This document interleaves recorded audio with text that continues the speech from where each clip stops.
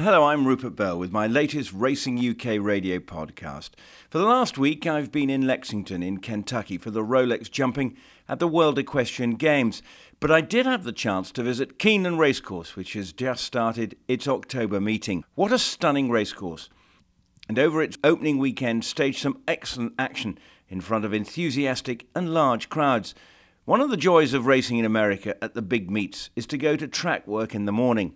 Trainers and owners all over the place, happy also to talk to the media and indeed the general race fans.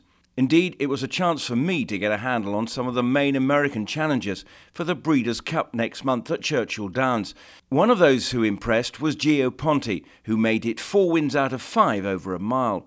Well, I caught up with the horse's trainer Christophe Clement to reflect on that win and what he thinks might be his Breeders' Cup option. Let's just reflect on Gio Ponti's victory yesterday here at Keeneland. Presumably you were mightily impressed. Absolutely. I mean, he's always been a very nice horse. He's been competing at the top level as a 2, 3 and 4 years old.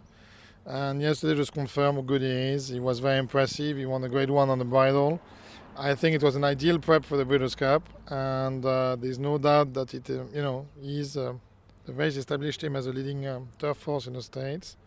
And hopefully he'll be competitive in his next race. Well, when you say competitive, we can edit. Looking ahead, though, obviously the Europeans contingent obviously think when they look at the turf races that they win. Just how good do you think Gio Ponti is?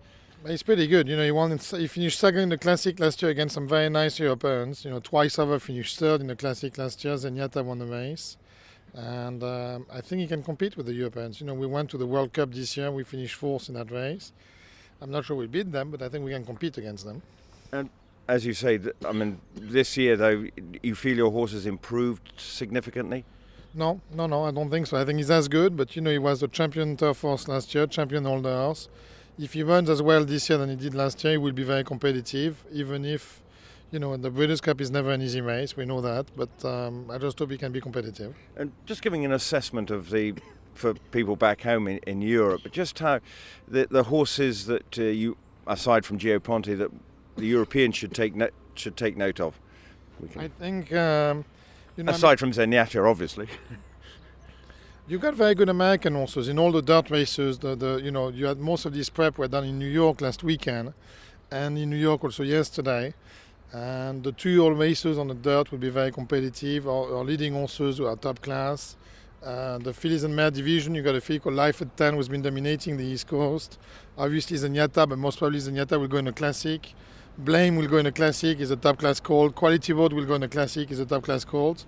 On the grass, I would have thought the best horse, if he runs on the grass, would be Gio Ponti, but he might still go in a Classic at the moment. We don't know yet. There's no doubt that the European horses will be dominating the turf races, but I don't think they'll be dominating the dirt races. A joy it was then to be here in Keeneland, but now it's back to the UK and a trip to Cheltenham for the start of their season on Friday, but more importantly to Newmarket on Saturday. Let's hope the hype surrounding Frankel is not misplaced when he runs and confirms he may be a horse out of the ordinary, just as the trainer he was named after was here in the States. Enjoy your racing.